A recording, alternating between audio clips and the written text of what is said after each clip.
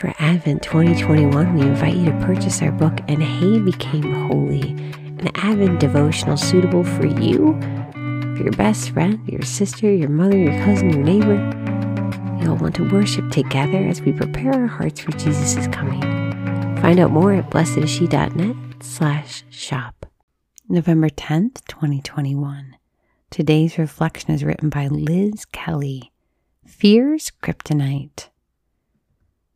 During a serious health crisis, I reached a moment of, I'm ashamed to say, full-on, wild-eyed hysteria. I called my best friend and began to unleash a tsunami of panic and was about to implode when she stopped me and said, "Wait a minute, where's your gratitude?" Her question stopped me short. It seemed misplaced. Wasn't she listening to me? Didn't she hear how terrible things were? How irretrievably dark my future was going to be? How terrified I was. But then she went on, pummeling me with her wisdom and experience.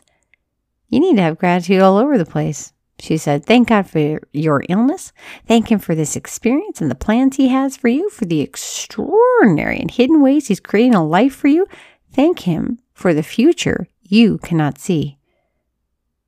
I struggled at first to put fear and gratitude together, but once I followed her lead and began thanking God for everything, even those things that were scaring the pants off me in the moment, it was like a surge of joy was released in me. All the fear that was threatening to topple me was suddenly washed away, and I was right in gratitude and the irrefutable knowledge that God is good and He's with me. It was the beginning of true healing. Gratitude, I've learned, is one of the great antidotes to fear, negativity, self-pity, self-centeredness, so many other ills of the soul. It's like spiritual kryptonite to sin, to fear, to pride. Try it, even if you have to fake it at first. Give thanks for everything.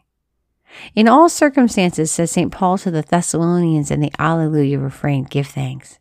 Is he mad, making undue demands on us? Doesn't he know how terrible things can really get? Or is he following the lead of the Lord in St. Luke's Gospel? He teaches us that gratitude is a vehicle to radical freedom of heart. Gratitude places us in right posture to God and to the world, and nothing can be more healing than that. What can you proclaim your gratitude for today? Lord Jesus, we thank you for this day and for this sisterhood. Help to unleash our gratitude. We ask this in your holy and precious name. Amen.